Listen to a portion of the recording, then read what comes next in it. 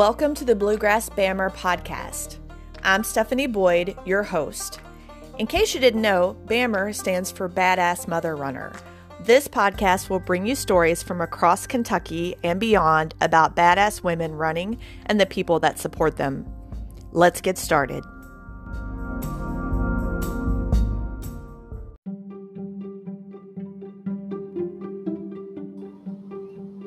Hey everybody, thanks for joining me back. It's been a little bit since my last episode, but things have been really busy around the Bluegrass Bammer household in the summer. And so I've been a little distracted, which is unfortunate because while I'm out there being distracted, life is happening and great podcast episodes are being made right in front of my eyes. So I brought to you today a special episode recapping my 2022 Hood to Coast relay adventure with Team Knockaround, and I couldn't even write it down. I couldn't even put the whole experience into words, so I thought it would just be easier to bring some of my teammates on to the podcast to talk about it. So that's what I did. So two of my teammates are coming in, Apryl and Lina, here in just a minute to talk with you all and talk with me about this entire social experiment with a little bit of running, thrown into the mix. We couldn't have everybody on the call because it's just really hard to organize all of these people for something. I still don't know how we did it for Hood to Coast, but I want to give a special shout out to all of Team Knockaround, and in particular Van 2, the best van ever. Bari, Julio, Gordo, and Greg, our best van driver ever. Thank you so much. I miss you guys. I know Lina and Apryl miss you, and I hope you're doing great. And this episode is dedicated to you guys. So I hope you're well. For the rest of you, sit back, buckle up your seatbelt. You're getting in for a ride. It's a recap of a 30-hour race. So about 15 minutes into the podcast, we're going to start specifically talking about the legs that we ran during the race. So we give you a little nitty gritty and a little detail of what that's like, and hopefully share a little insight to you as well as a runner about how you can constantly recreate a running experience, make it something different, and add to your toolkit. So don't miss that. And of course, we wrap up with a few little pieces of advice and some words of wisdom. So I'm really excited for this episode. So let's get right into it. Also, I'd like to say thanks again to Team Knockaround and Be Brave for supporting us on this journey. It was amazing, kind of once in a lifetime experience, and we do it all again in a heartbeat, which you'll hear more about in the podcast. So enjoy.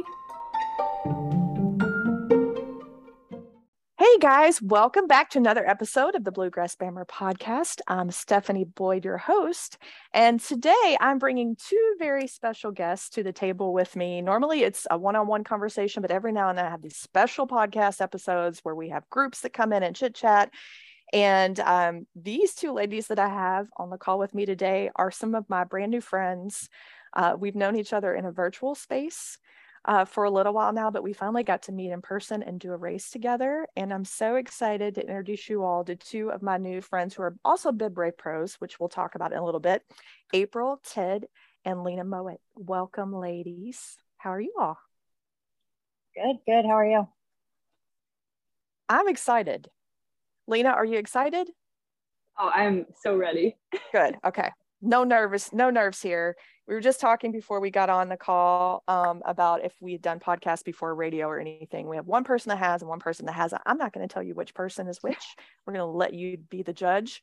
But yeah, I'm really excited to have both of you on today. And I have to just, pause and tell the listeners here that the race that we did and the reason why we're doing this particular episode was the 2022 Hood to Coast relay in Portland. Started in Portland, Oregon, out to Seaside, Oregon.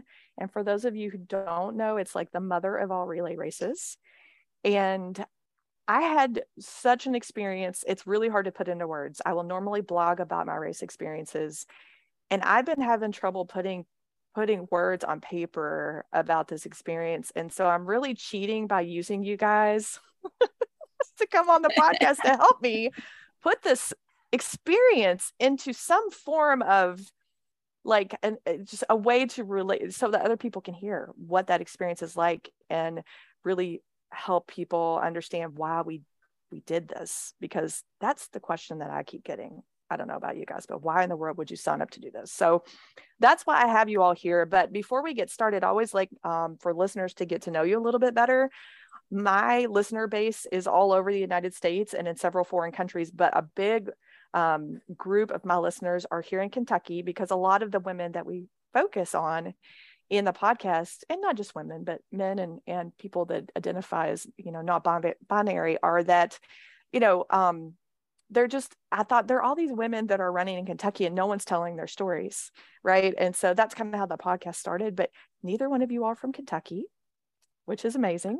And so I want you all to introduce yourselves to the listeners, and you can say where you're based out of or not, or where your home is, but I just really want you to talk about how you identify as a human being so they can know you a little bit better. Like, how do you self-identify? So Lina, I'm going to let you go first if you want to introduce yourself. Yeah, so my name is Lina. I'm from Southern Indiana, currently living in the Indianapolis area. So grew up going to Kentucky a lot, very familiar. Hey.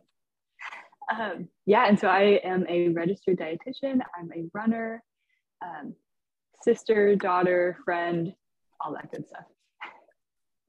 Perfect. I love all those things about you. Apryl, how about you?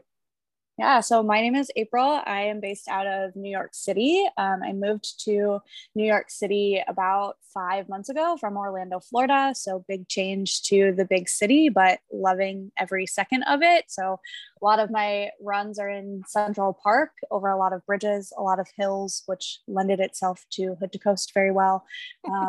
But yeah, runner. In my day job, I'm a recruiter. I hire people for running events, actually. So running's a big part of what I do. Awesome.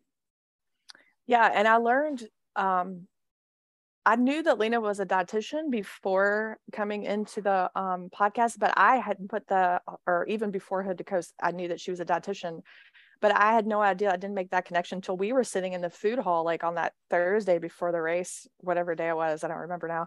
And you told me that you worked for that organization, and I was like, wow, that's so cool. So I learned so much about you all over the Hood to Coast time that we were together. But that was one new thing that I learned about you. So well said, Apryl. I think you summed it up great.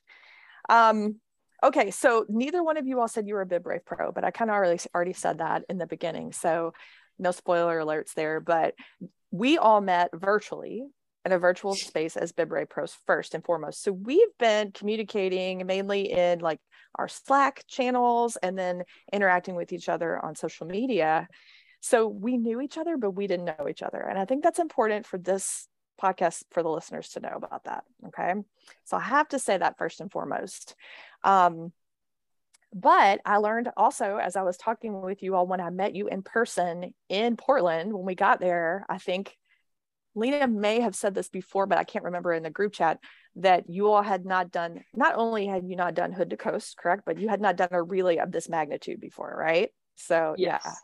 Yeah. So all kinds of things that could go wrong already in this scenario, right? Like three of us, we really don't know each other very well. We haven't done Hood to Coast. We're going into this kind of blind.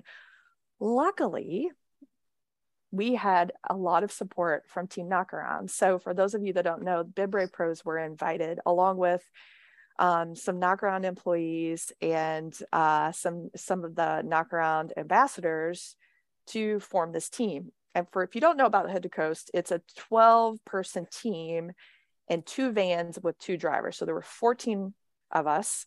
And our van, the van that Lina and Apryl and I were in, had a couple of Knockaround employees that knew each other, and then an ambassador that had not met any of us, and then we hadn't met each other. So it was like this band full of strangers.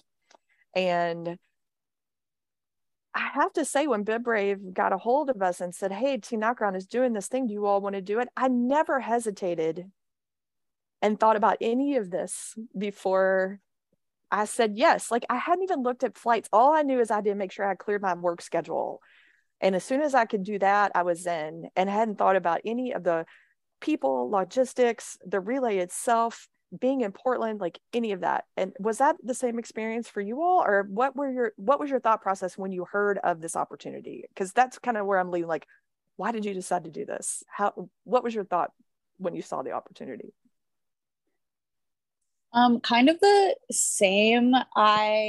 When Bivrave put it out, like I had heard of Hood to Coast. I knew what Hood to Coast was, and I was like, oh, that's a really, really big running event. That would be so cool. I actually did look up flights and saw how expensive they were, and that kind of made me hesitate. And then it also made me hesitate just because I didn't know anybody. I mean, I knew you guys through virtual space, but like to go to a brand new city, to do a brand new race with people you don't know, I was like, can I really do something like that? Like totally outside my comfort zone.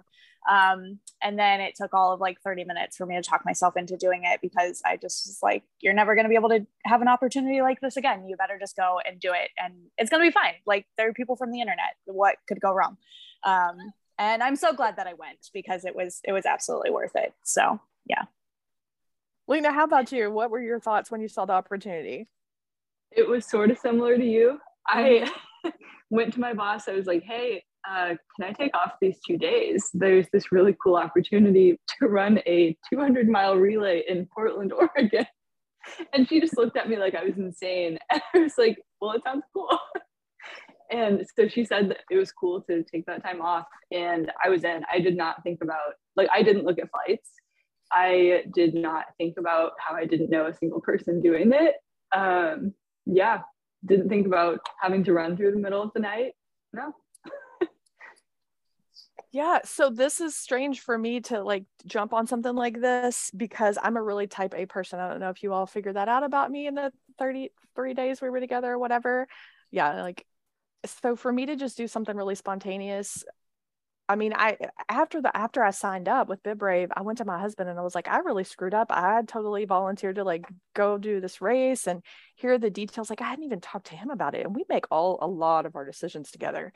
And I was like, it's the weekend before your birthday, and we normally like do something for your birthday, and I'm so sorry. Like I will tell them I was stupid, and that I did this. And he's like, no, this is like kind of like Apryl. It's a once in a lifetime thing. When are you ever going to do this again? Like ever? I mean, probably not, right? It's a really hard race to get into, first of all. And then if you do get into it, you've either gotten onto a team at like the last minute that needed a runner or something, it sells out in like 3 minutes every year. So he knew, he kind of understood probably better than I did myself why I jumped on it. So it was really kind of against everything I believe in, I think, in terms of planning. So, and Apryl, you said that to me. I remember when we met up and we were sitting down to eat, you kind of said like, this is way out of my comfort zone. Yeah, it absolutely was. I mean, just the fact that it was a group of 12 strangers that I didn't know, like I'm an introvert. I am a finish my run by myself, sit on my couch, don't talk to anybody kind of person. And here I was signing up to spend more than a day in a van in like very close quarters with like people I didn't know. So yeah, totally outside my comfort zone. And honestly, I don't know if I could talk myself into doing it again. I had a fantastic time, but right. If BibRave was like, oh, we have this other group of 12 strangers we want you to join for a relay, like I don't know if I'd do it. Like, would I go back to Hood to Coast with Knockaround? 100%, absolutely. But another new group of people, like, you guys have drained my social battery. You did it. You got my social for the year of 22. You're welcome. Well, it wouldn't be the same 12 people, Lina. Like I think Lina and I talked about this. It was like, it wouldn't be the same 12 people either, probably. So yeah. I would really have reserve. Like, could it go as well as it did? Man, could it just go that well? So well. Yeah. Like very shockingly well. Everyone, I feel like everyone clicked super well. Just everyone was phenomenal. Yeah, I don't mean to point out the men that were in our van, but bless their souls. So there were 4 ladies and 2 gentlemen on our team, and then our driver. And they were employees of Knockaround or an ambassador. But the guys, like, you just don't know. I mean, you're thrown in this situation with a bunch of people. It could go sideways real fast. And by the end of the trip, like at first I thought, they're on the payroll, like they're on the clock right now. They got to behave. I think they're just great human beings, period. Like over time, something's going to come out when you're spending that much time in close quarters. Like if someone's like really got a bad attitude or something, no one like not, everybody was great. It was shocking. Yeah, I think we had a really good van of people. Like, and that's the thing about going back to do it again. Like, I only want to go back if it's the same van of people. I only want Greg as the driver. I only want to be van two. Like, don't change anything about it. I would just like to replicate the experience again because it was just so perfect. And yeah, I think the guys were great, and the group of us just really clicked, like really supportive through like all of our legs, and just, yeah, like I only want to go back with those 6 people and Greg. Yep. Me too. I've already said that. And so now we have it on recording. So we're going to make a pact, the 3 of us, that we won't go back unless that all happens exactly like it did this year. Yeah. Yeah. And the van situation was so nice.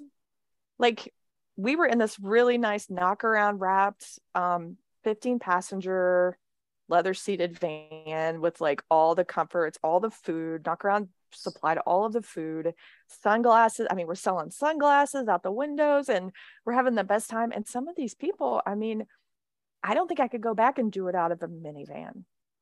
Could you? Do you think you would? After that experience, I don't think so. It was so nice.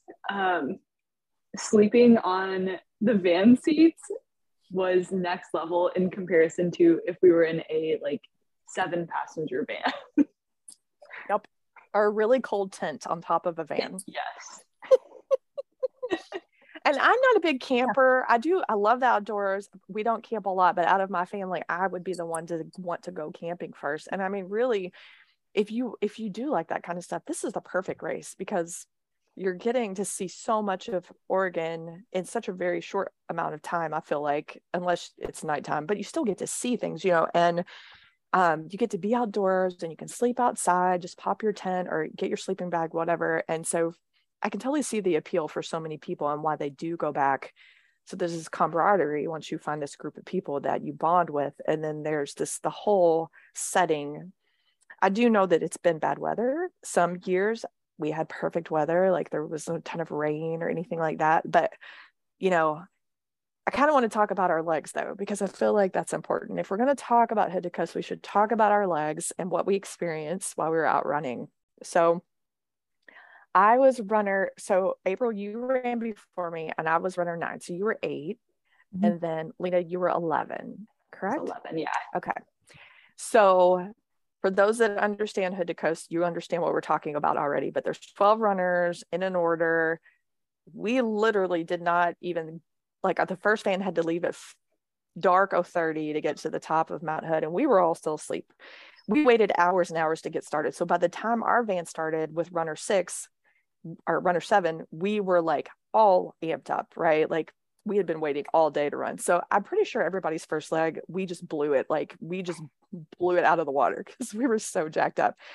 And I remember thinking that, like, my husband even sent me a text and he was like, don't blow up the first 2 miles of your leg because you're really excited. I didn't. I did heed the warning, but I really felt like I could have ran so much longer that first leg than what I did, because my first leg was like not even like right at 5 miles. So I don't know about you all, but the first leg was gorgeous. I mean, we had great weather. The sun was out. My route was great. What about you all? My first leg was very sunny and very hilly. And I had it in my mind going in. The Hood to Coast organizers, when they rated this leg, they rated it as easy. So I had it in my mind that it was just going to be this scenic 6 miles, and it was going to be easy. And I think that was probably my downfall, because easy to somebody who lives in Portland, Oregon, who runs Mount Hood every single day is a little different from me, who runs, like, yes, I run hills in New York, but I mean, it's nothing compared to Oregon and Portland hills. And And the sun certainly didn't help. I forgot to put sunscreen on before that leg, and that also didn't help. But I remember getting to the end of that leg, and while yes, I could have kept going on, I just remember thinking, if that was easy, my next two, like, I'm screwed. Like, I cannot believe how hilly that was. It was very scenic though. It was very, very pretty. That was the first like taste of real like Oregon scenery that I had. And so it was very pretty, but it was very hard in the sun. Yeah. I don't know how I got lucky, but I was after you. So every time I was like, oh, I'm glad I have April's leg.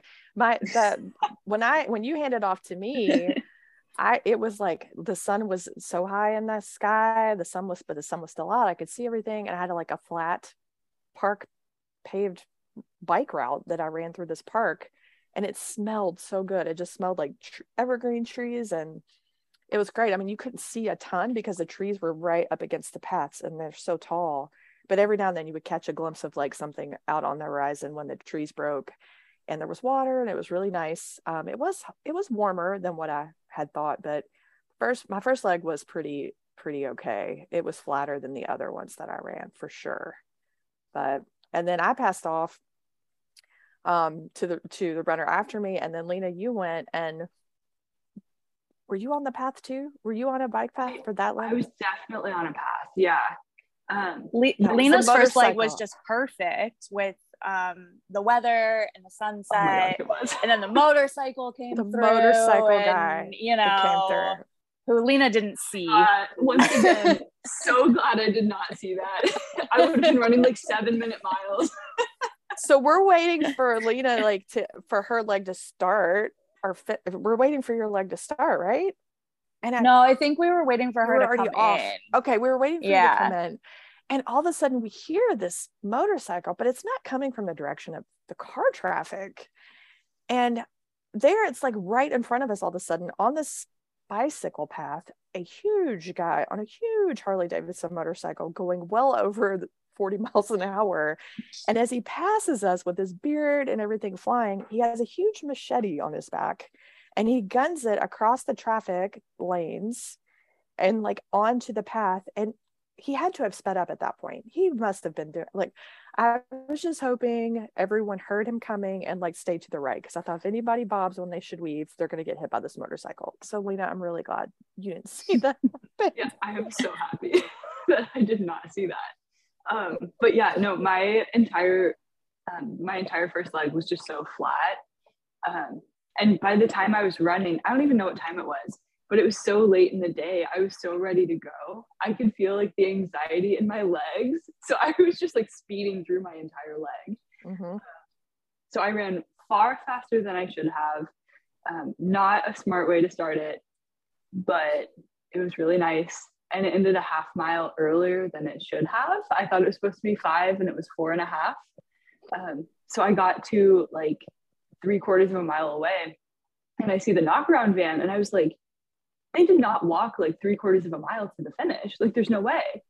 So I kept running, and then like a 1/4 mile later is the finish. And I was like, wait, no, I'm not ready to be done yet. Yeah. Your adrenaline was definitely still pumping at that point. And like, what was your leg rated? I think it was easy. Okay. So I think mine was moderate, and I couldn't figure it out. And so April and I had been talking about it, and it had to have been, the weather had to be part of that rating, because if it had been a really hot day, it wasn't that shaded. So it probably would have been a lot like warmer at that time of the day for me, which would have made a difference, but it wasn't that hot. So I was trying to figure out how it got rated moderate, because I thought it was relatively easy. And then our second leg came around, and they rated that one right. Yeah, they sure did. So our second legs, we had all of our runners finished, and we had a little bit of downtime, and then we get to start our second legs, and we're all really excited, but they're in the dark for most of us. I think all of us. Mm-hmm. So April had her longest leg in this second group. And also, I'm pretty sure it was all like uphill. Yes, on gravel. uphill on gravel. So it was rated at a very hard by the Hood to Coast organizers. I would argue that it's the hardest leg in the entire race. There's only one other leg that, as I was looking through the guide, that a Van 1 runner runs that has anywhere close to the elevation gain that I had over that entire leg. So it's definitely one of the 2 hardest legs in the entire race.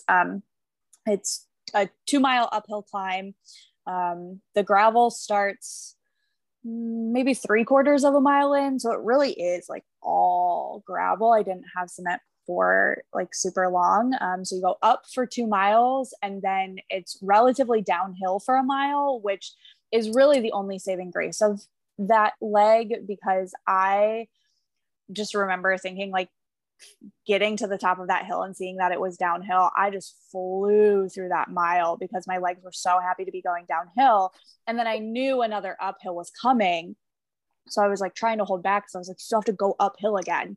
But you just fly through that 3rd mile. And then it's 2 more miles of uphill to get to the exchange again. And it was the middle of the night. I started maybe 1 a.m. on that leg. And so you can't see past your headlamp. You're in all of your, night gear. And I knew what I was going into because I had studied that elevation map and had looked at it so that I could like try and mentally prepare myself for it. But I mean, it was just, it's one of the hardest runs I've ever done with the elevation. It was almost 1,000 feet total elevation gain throughout the entire leg. And when I came into that exchange, like I could not have been happier to pass off that band and to find you. If you could have found us. Yeah. If you could have found us. If I could have, like I did have a moment of panic when I came in because I thought you were going to be waiting right there. Like we had been the entire race. Like we were a very prepared team and just waiting. And when I like came into the exchange, I was like looking around and you weren't there. And I was like, what the heck? Where they have to be here. There's no way they're not here. Greg is a we good were driver. Totally, yeah. They're here. Oh, we were there. We were totally vibing with you. So while you were panicked, we were also panicked because we had just had a moment at the exchange before you came in where we thought we had lost our van driver for the night. And also this woman is coming up to us while we're trying to visualize you coming in, because everyone has on like Knox gear. You all were looking the same, like coming up.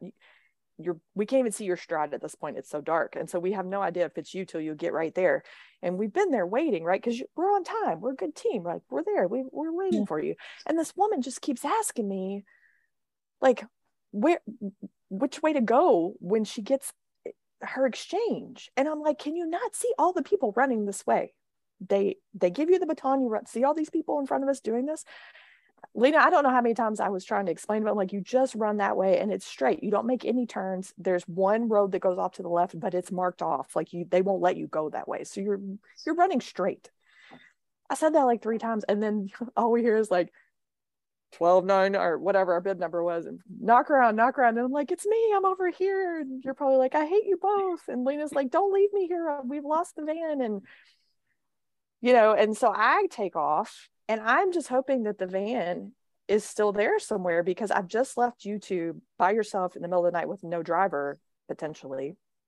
And our plan was, if Lina couldn't find the van, you and her were just going to hitch a ride with whatever van was going down the mountain to get to the next exchange, which sounds a little dangerous, but also safe because everybody's racing. So, they're not true strangers or whatever, but it could have been dangerous. It could have not been safe.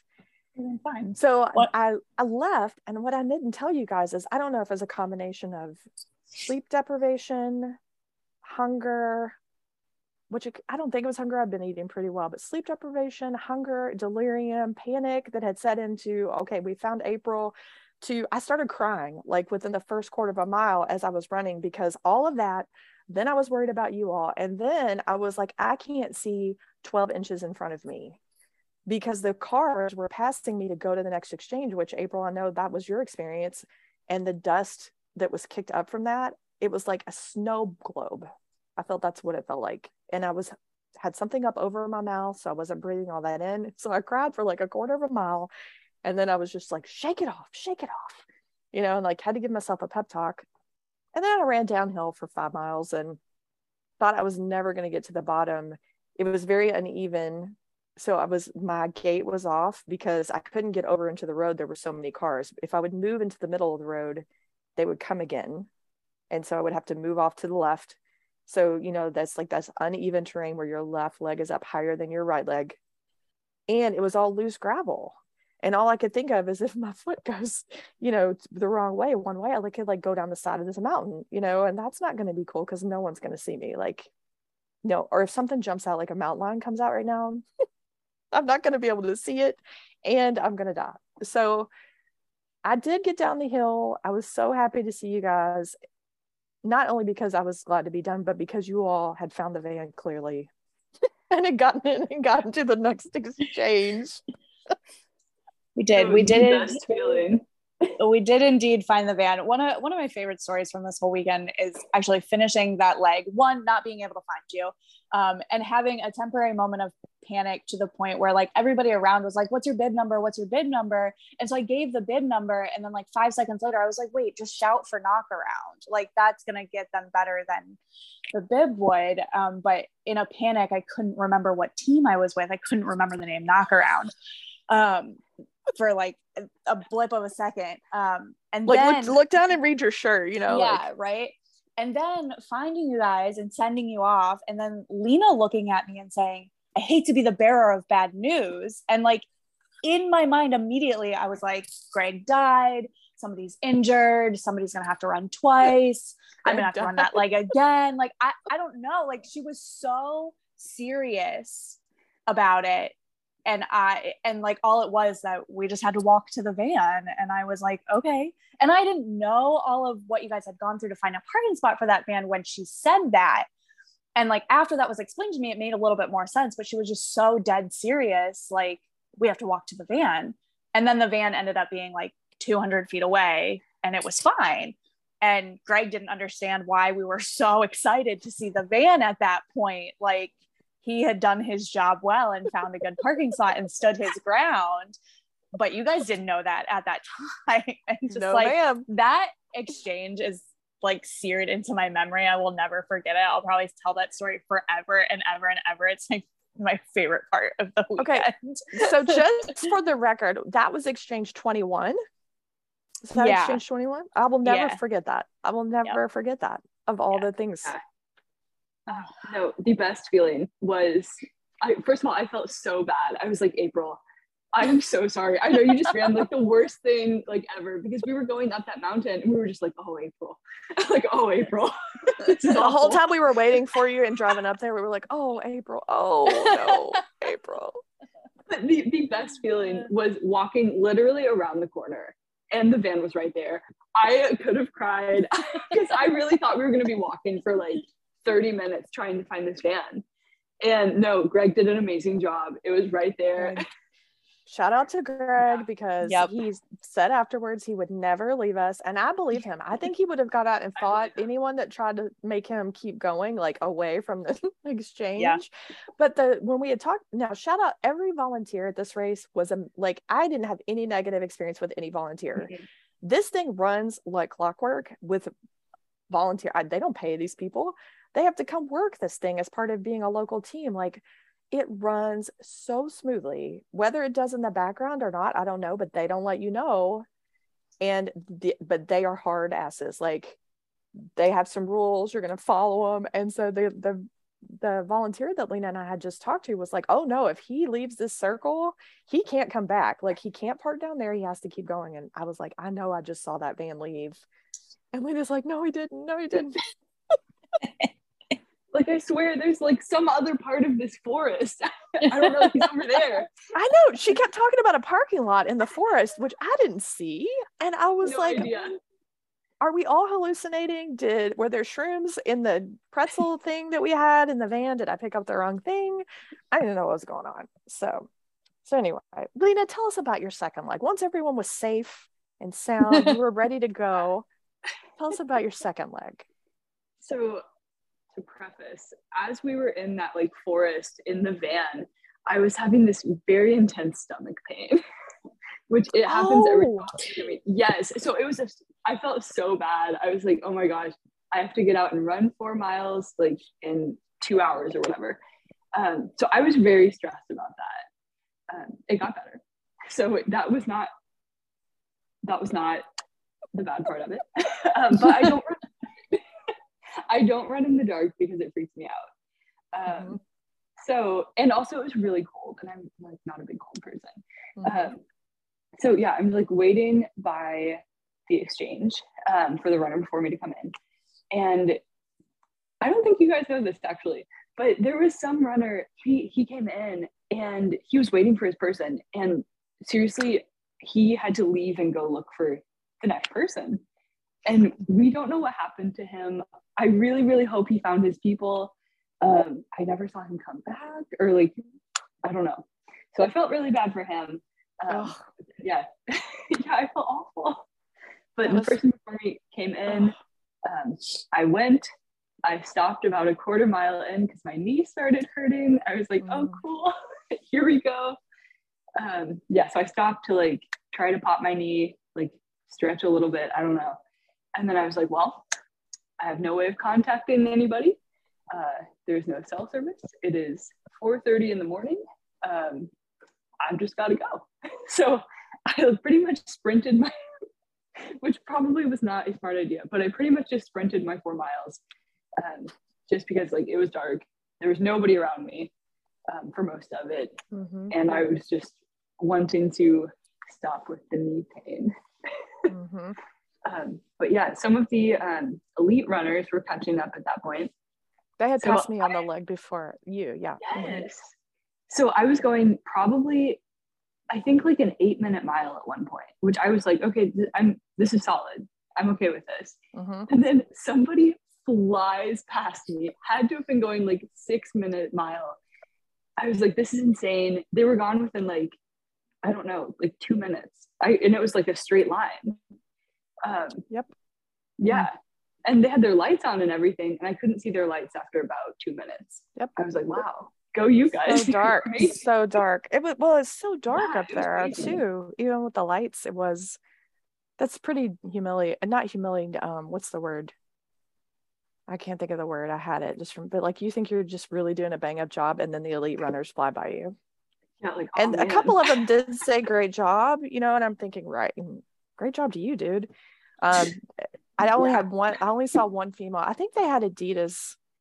I think it was Adidas, maybe their group, but I saw one female, but the rest were guys, and they come up on you so fast, and they sound like a pack of animals, not runners. It's kind of scary, but they're gone after that right away. Yeah, and it was just the one girl, and I think maybe an elite guy had passed me earlier, but at this point I was by myself. It was the one girl. I didn't even hear her come up. I could kind of see the lights behind me. Oh, that's spooky. And she was not like breathing heavy or anything. I was like, this is amazing. Because if you'd heard me, I was probably just like panting, like right. Sound like a wreck. Yeah. And I'm trying to remember when you came into that leg. It was still dark when you came in. Yes. Yeah. So we all definitely ran in the dark. Yeah. And I gave a very specific time estimate. I was like, I know I'm going to be here within like 36 to 42 minutes. Be ready. You did. You nailed it. And it was right in the middle. Yeah, you did it. Yes. So for the people listening that haven't done Hood to Coast, there's a solid 13 hours of no cell phone service. And it's fine until you get in a situation where you think, what if I needed something? And it does create a little bit of panic for people that run trails, or like they're out on places where there's not cell service. I know there are some people that are used to that. There's no place that I run in Kentucky where I really lose service for that long of a time.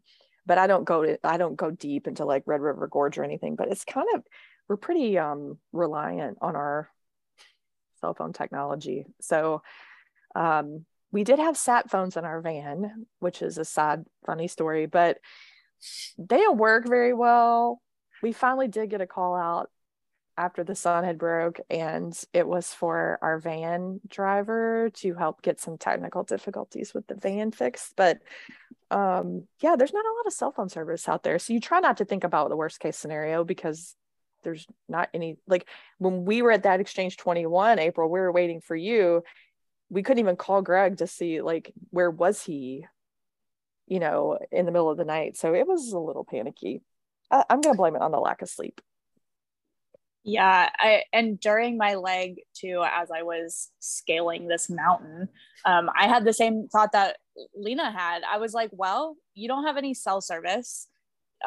Nobody's coming to get you. You just have to keep moving forward. You have to make it to the next exchange. That's the only way that you're gonna like keep going. That your team is gonna like know that you're okay. And then it got to a point where I kind of thought I was gonna be over my like estimated time, which we now know I wasn't, but I thought I was going to be like maybe 5 or 10 minutes over. And again, I was like, well, there's nothing you can do to tell them that. Like my phone was on airplane mode at that point because there was no point in wasting the battery looking for a service, because I knew I wouldn't have it. So I was like, you just have to keep going the best that you can. And eventually the exchange will come up and you'll be reunited with your team. Like there was just nothing you could do. And there wasn't really any point on that leg where I felt like something was going to happen. Like it felt relatively safe. I mean, the most, I think, worst thing that could have happened was like a rogue van, which is pretty serious. Don't get me wrong, but like it felt relatively safe for what it was. Like, I think it definitely could have been worse, but I guess that's the mountains for you. Yeah. I've definitely been in sketchier situations at races. Like I feel like it was really well supported for what we were dealing with in terms of the landscape and stuff. I mean, there were always cars around the legs that are people. So that's the great part about that race, I guess, is it's really crowded. So you don't have to worry too much. You're right. Like I said, I think I was just tired and couldn't see anything. And so my mind was great mental training though. Like we had a team member on our team that was thinking about doing, like, they've done 13.1 distance and they were thinking about maybe doing a marathon, and he was asking me about it, and I was like, if you can do 13.1 miles by yourself in a virtual race, and you can come and do this, which is longer than you're running more than 13.1 miles, and you have to sit in between legs, you have to fuel properly, you have to sleep or not sleep. If you can do this, you can train and run a marathon. Like, hands down, this is a social experiment with some running like thrown in to the mix. So it definitely calls for you to pull out like some different tools out of your toolkit, or build your toolkit if you didn't have those things before. You're learning as you go for the next thing. So I definitely learned a few more things about myself for sure. And I'm sure everybody else did too, but yeah, I felt like it was a great race overall, just how it was put together. And I'm still kind of shocked at how smoothly it all ran. So yeah, good point. All right, leg 3, which I'm not going to say yet, but we'll talk about which our favorite leg is after we describe your third leg. So Apryl, tell us about your third leg. My third leg was by far the best one that I had. I ran it at my fastest pace. Leg 3 was great because after running rolling hills in the first leg and straight uphill in the second, I started with a mile downhill. The whole mile was downhill. The exchange, you went back the same way that the runners were coming in. So you saw people on the last leg still coming up for the first mile. And I really liked that. Everybody I passed, I was like, good job, you got this, you're almost there. Eventually I stopped saying you're almost there because they really weren't. Like, they were like more than a mile at that point. But the people I passed like right away who were less than half a mile, I was like, you got this, you're almost there, you're right at the top of the hill. At one point I was passing this lady and I was like, oh, you're almost there. And she was like, why are you coming back this way? And I was like, it's the exchange. Like, I'm the next runner. And she was like, oh, okay. Which I guess if you don't know, like, I remember when we were driving up to meet Bari to do the exchange, we saw runners coming the other way and we were like, what are these people doing? Like, this can't be right. And then we figured out, like, no, you just that's how the exchange goes. So completely downhill first mile, and then just like slight rolling hills for the rest. And it was my shortest leg. It came in at 4.8, I think 4.8 or 5 miles. And at the end of it, I thought the exchange was on this big downhill. There was kind of this bend in this downhill, and I could hear everybody cheering. I could hear people coming into the exchange, and I was like, oh, it's right there. So I sped up and made the bend, and then there was nobody there. And turns out I still had to go uphill a little bit. So that was kind of disappointing, but only appropriate to end my last leg on an uphill, you know, and send Stephanie off on another uphill. I think Stephanie's last leg was her hilliest, from what I remember her saying. But yeah, I really liked leg 3. I really, really liked that downhill. Like, that was just perfection. You deserve that downhill. You deserved it. Oh my gosh, big time. Yes, absolutely. You deserved it. Yeah. So you're right. My third leg was, I likened it to a very scenic nausea. So it was like rolling hills. It started up a hill and then rolling hills throughout. It got really flat towards the end, probably like the last, because you're going through all these hills. It was scenic. It was beautiful. There was mountainscape here, water here. It kind of snaked back and forth against that. Just a 2-lane country road basically the whole time, which I'm familiar with and around here. So that wasn't bad, but it was like when you're nauseous and you're like up, down. That's kind of what it reminded me of. And I was just like, if I have to go, I did set my watch to intervals like on mile 3, because this was my longest leg. I was 7. And I was like, I am just going to do 2-minute run, 30-minute walk at this point. I was tired and I still was trying to come in on time. But I think I told you all, like, I'm going to go, this is probably going to be my slowest leg and I'm going to take it easy because my legs are telling me that I need to do that. So, but I stopped and I took pictures because it really was the most scenic route. So it was beautiful and it was nauseous type thing all at one thing. I was glad to finally hit the straightaway because you came off of that and into this town where the school was. And I just remember telling you all, look, there's going to be food at this exchange. I would love it if there's a cheeseburger there when I get back. And sure as crap, I get in that van and there's a cheeseburger sitting in my seat. And I was like, these are the best people in the whole world. I never want to leave. And it was the best cheeseburger. It was the best like ballpark cheeseburger I've ever had in my whole life. So thank you guys for that. I appreciate it. That was the best reaction to a burger I have ever seen. It doesn't take much to make me happy, Lina. If you haven't figured that out by now. I also knew there was. No, go ahead. I also knew there was going to be food at that exchange because on my leg before yours, there were signs like every mile that was like exchange 33, like burgers, hot dogs, like food. And so that helped me get through my leg because I was like, oh, I'm going to hand it off to Stephanie. We're going to drive to this exchange and there's going to be food. There's going to be real food again. So yeah. I was also very much looking forward to that burger. Did you have any food like exchanges? Were any of your exchanges, did you have real food? Not when I was ending. No, I always had to wait for the next exchange. But I mean, it worked out, okay, because we had the like big major exchange at 30 where I waited 45 minutes for coffee.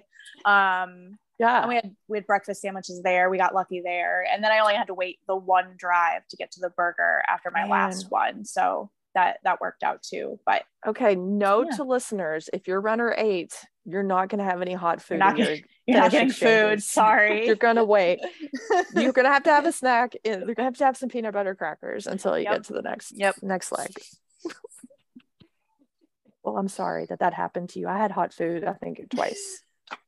Maybe they did that on purpose. They're like, this girl likes to eat. We're going to put her as runner 9. If you like to eat, runner 9, that's where you want to be at. That's the vibe. Take a note. Yeah. All right, Lina, tell us about your third leg. So third leg was simultaneously my favorite and least favorite. Ooh. It was gorgeous. The views were incredible. I saw horses. I heard a rooster. I think there were cows, maybe. Like all kinds of. Oh, it's like home. It's just like Indiana. Exactly. I was like, I recognize this. There was also a ton of gravel. So that was very strenuous on the quads. And then my knee hurt the whole time. So that was not great. I did feel like I got pretty negative there towards the end. So very sorry about my negative disposition at the end of my leg. No, I was very frustrated just because like my knee hurt so bad. But it was like, again, like, okay, I've got to finish this 7 miles. Like, no, I can't contact anybody to come. Like, I don't even know if anybody like could come get me. But I was like, yeah, there's no way. So keep going. Greg might have found a way to come and get you. I don't know. He's a pretty good van driver. Probably, yeah. I wouldn't mark it out completely as an option. Yeah, but, you know. But then like somebody would have to finish that leg, and I would have felt so bad. So that wasn't gonna happen. Oh man. Yeah, but it was gorgeous. A lot of people. So I stopped to walk several times throughout that leg because I was just like, I mean, I'm gonna keep moving. And just like keep going. But yeah, a lot of people were walking. One guy was on like, I don't know if he was on a Zoom call. He was on the phone with somebody. I thought it was kind of funny. But he was definitely having the full conversation as he was running / walking, which I loved. But yeah, I got to see all like the mountains, all the views were gorgeous. At one point, this is very random, but somebody was like on the course just kind of watching. I think they lived out there. And there were very few houses out there. So it was like one home. And he was like, he just looked at me. He was like, be safe. And I was like, oh, okay. Thanks. Yeah. I was like, oh, thank you. And like, that's all I said. And then he's seen some things. He's seen some things out there. Yeah. So he's telling an already paranoid human being to be safe. A female out by herself. Yes. That's good. Yeah, so just be safe in the like backwoods. And then some people on ATVs came by, and I was like, oh my god, is this what I need to like be safe about? And everything was obviously fine. Like nothing happened, but the entire time I was just like, okay, be safe. Gotta watch those ATV crossings. Yeah. But yeah, towards the end, it got like to just like the road, not gravel. And it was obviously getting closer to the exchange. And I was like, okay, we're picking it up. So I just like ran. I was like, we're running through the pain. Like, let's go. I'm going to finish this. And then finally got to the exchange. And I was like, okay, I'm done. Like, last leg is over. Yay. That was so fun. But also time to ice. Time to sit down. I could tell you were not comfortable, but I don't think you were negative. Like, I don't think you were negative about it at all. I felt really bad. I was like, oh my gosh, I'm so negative right now. My favorite part of the end of Lina's last leg is her coming in, missing the exchange, missing Gordo's arm to give like the band off. So like it was like a little bit of a fumble. And she comes up and she has this huge smile on her face. I'm thinking, great, it went great. And I said, Lina, how was it? And she goes, bad. It was bad. Like, she's like, I'm in so much pain. Like, and it wasn't that you were like being negative. I just thought it was so funny because you had a huge smile on your face and you were like, it was bad. And I just like could not but laugh at that. And you were like high-fiving everybody and everyone's like, oh, how was it? And you're like, high five, it was not good. High five, it was bad. Like it was just so funny because you were like so positive about the fact that it was bad, and then you were just like fine, and then we got back to the van and we didn't have ice and we had to improvise for you, but yeah, it was great. I think I put a slightly chilled LaCroix on LaCroix. Yeah. Pro tip. If you don't have ice, get the LaCroix out. Yep. Yeah. I mean, it worked. I mean, we learned how to improvise. We learned lots of things. I mean, you just make do with what you have. I don't know who got the picture of that exchange, but that is like the best picture. Oh yeah, I have that picture on my phone. That was you. Yeah. That was a phenomenal picture.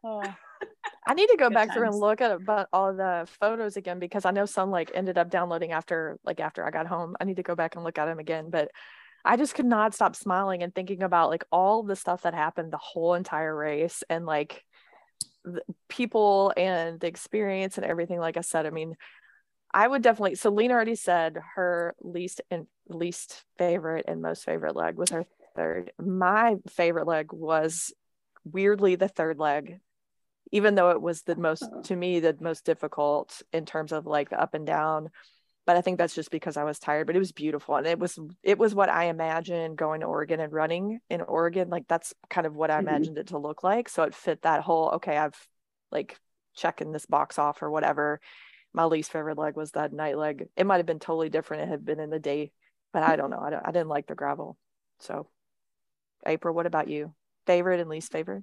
Yeah, I mean, my favorite was definitely my third. I know which one's your least favorite. Yeah, like this is like I'll give you 3 guesses and the first 2 don't count. Right. My favorite was the third, that big downhill, and my third leg was very scenic, despite it having some rolling hills after that big downhill, but very, very scenic. And same, it was like what I kind of pictured the race to be. And then, yeah, least favorite has got to be that night leg. And I remember thinking, actually, I was glad that it was at night, because if anybody had to run up that hill in the blazing sun, it just wouldn't be possible. Like there's no way. Like it would be 10 times as hard as it was to do it in the dark, to do it in the full sun. So, but yeah, but I am glad that I did it. I'm glad that I ended up being that runner, because now when I'm out running, if I'm running a hill, if I'm running a bridge, like I just think to myself, like, remember that hill you ran in Portland? Remember? It was the middle of the night. Remember that? Like you did that, you can do this.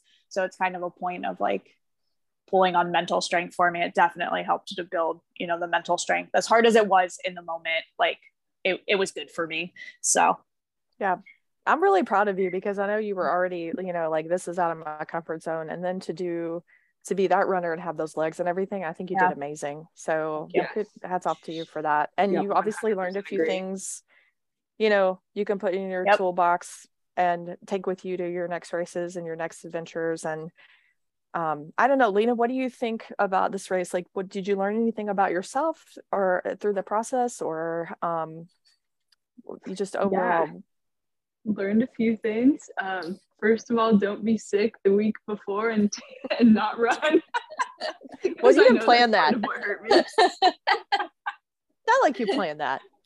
No, I should have run. So I do have regrets. But yeah, no, definitely learned a lot. Oh my gosh. First of all, that going on this trip with a bunch of strangers is a great time. Like only good things to say about that. But yeah, that like I can put myself in uncomfortable situations and thrive. Like it was so much fun. It was one of the best weekends.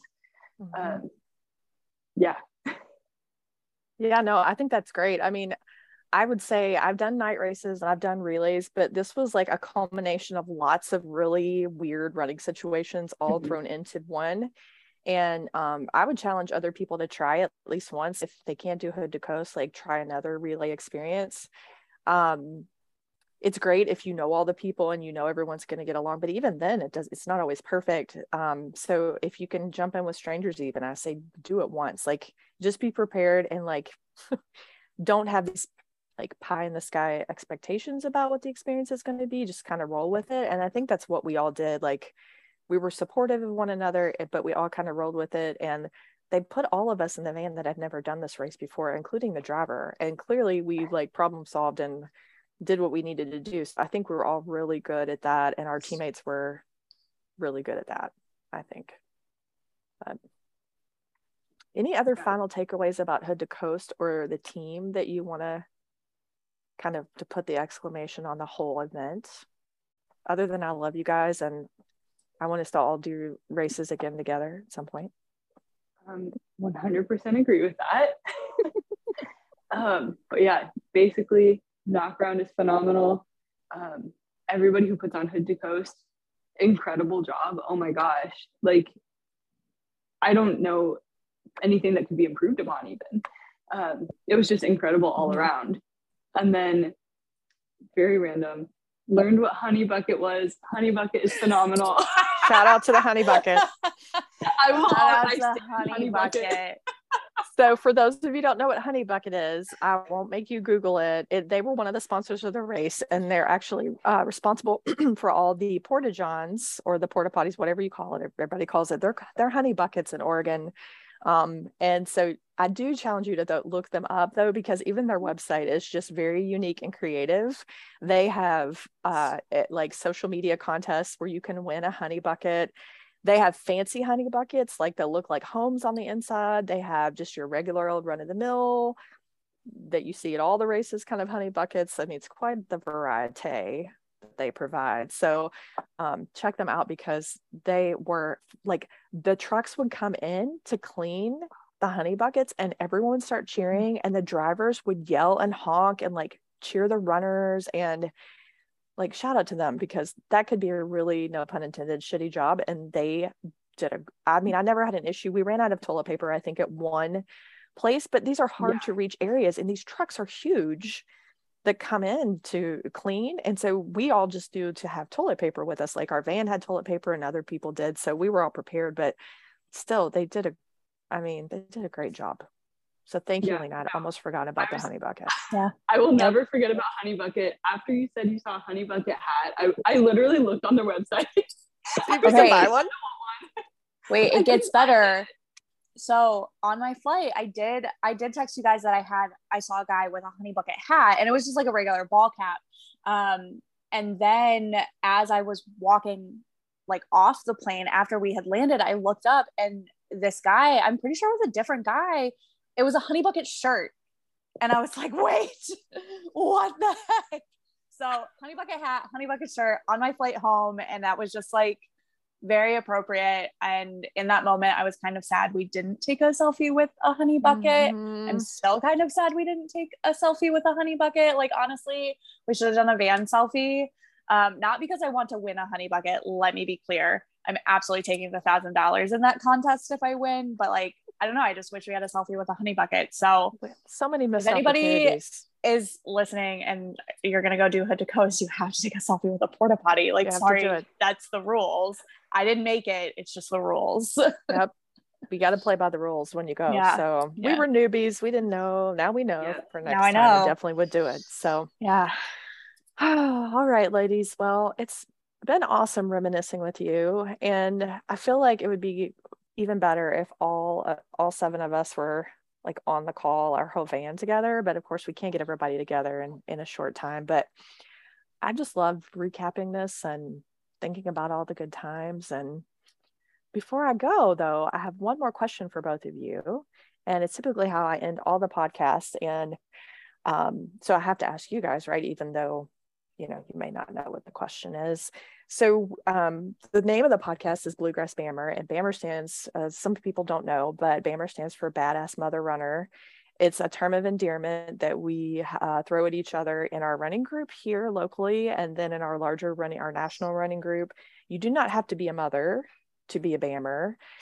Some people get caught up on that, but it's just that acronym works better than the other acronyms we've come up with. So Bammer works.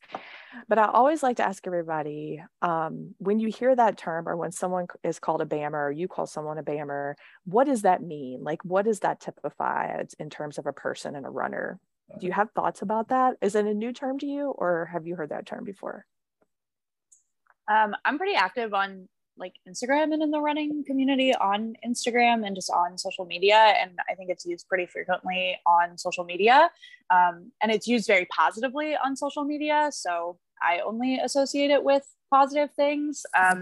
I have plenty of friends who are mothers, who are runners, and I have nothing but respect for them, because couldn't be me. I have no desire to have kids of my own. And I just have so much respect for people who have kids and make time for their own goals, like running. And so the overall answer to your question, what does that term mean? To me, it means strength and positivity. And I see nothing but that on my little corner of the internet. What about you, Lina? And kind of similar.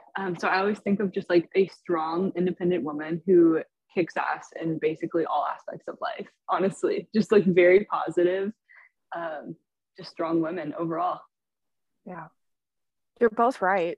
I mean, but one of the reasons why I asked you all to be on the podcast is because I both put you in those categories at this point. And like, it's a term of endearment. It's what I would say to you all in terms of being so positive. And I mean, just supporting each other and supporting, really being confident in your ability to come out and approach like a really challenging situation in the way that you did. And you both killed like all of your legs. I mean, you just smashed it.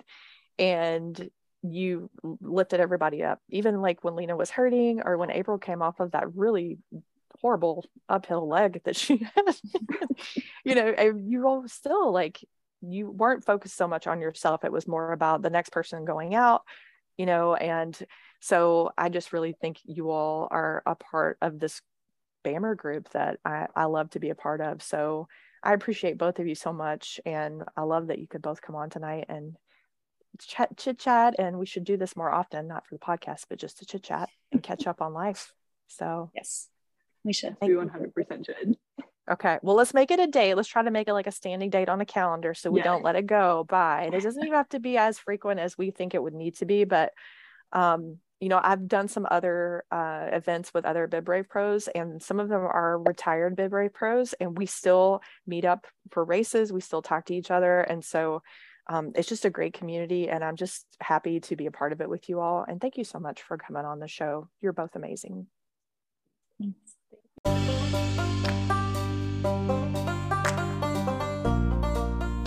Thanks for listening to this episode of the Bluegrass BAMR podcast. If you like what you've heard, hit subscribe to the podcast so you can catch the next episode when it's live. Also, you can find me on my blog. That is bluegrassbammer.wordpress.com, or you can follow me at Bluegrass BAMR on Instagram, Twitter, or Facebook. See you next time, and until then, happy running.